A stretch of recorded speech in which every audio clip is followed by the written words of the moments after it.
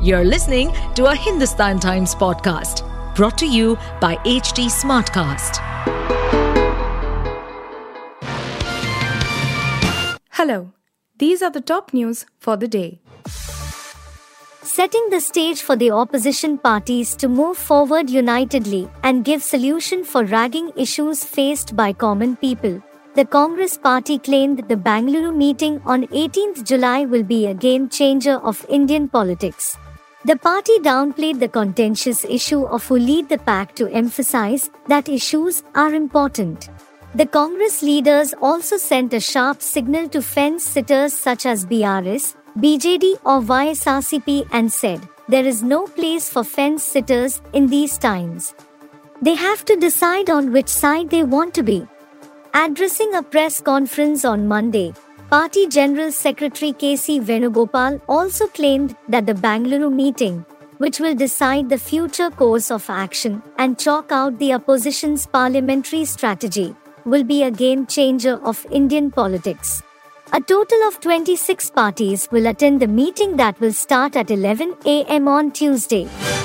Amid differences over appointment of the new DERC chairperson, the Supreme Court Monday asked Delhi Chief Minister Arvind Kejriwal and Lieutenant Governor V.K. Saxena to discuss the names of former judges who could head the National Capital's power regulator, saying the two constitutional functionaries have to rise above political bickering.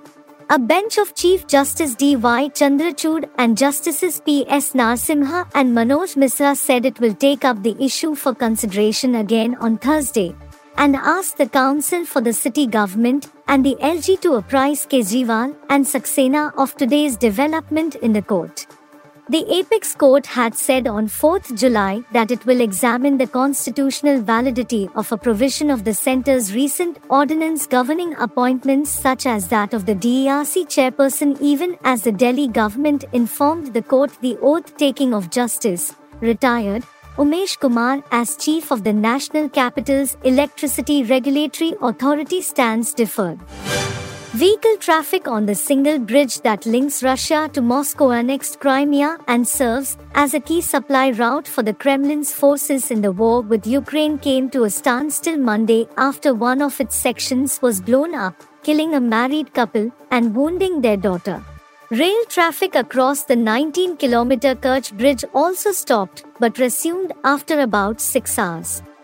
The strike was carried out by two Ukrainian sea drones, Russia's National Anti-Terrorist Committee said.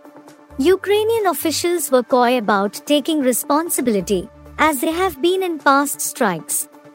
But in what appeared to be a tacit acknowledgement, Ukrainian Security Service spokesman Artem Degatyarenko said in a statement that his agency would reveal details of how the ban was organized after Ukraine has won the war.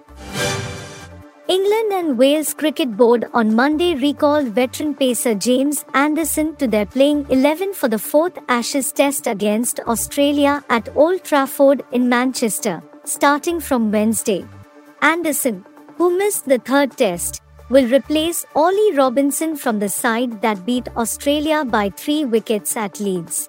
Following a combined return of just 3 wickets in the first 2 Tests, the 40-year-old pacer's place in the 11 was called into question, and he was consequently rested for the important battle at Leeds.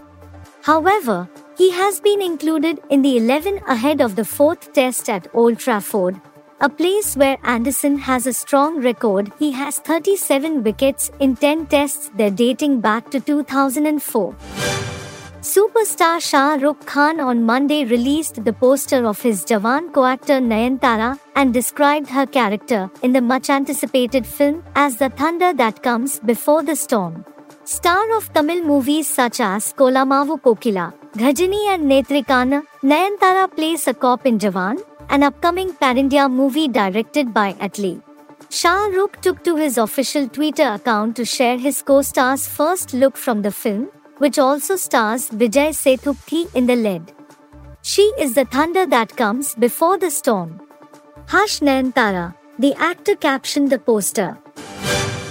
You were listening to the HT Daily News Wrap, a beta production brought to you by HT Smartcast. Please give us feedback on Instagram, Twitter, and Facebook at HT Smartcast or via email to podcasts@hindustantimes.com. Until next time. To stay updated on this podcast, follow us at HT Smartcast on all the major social media platforms. To listen to more such podcasts, log on to www.htsmartcast.com.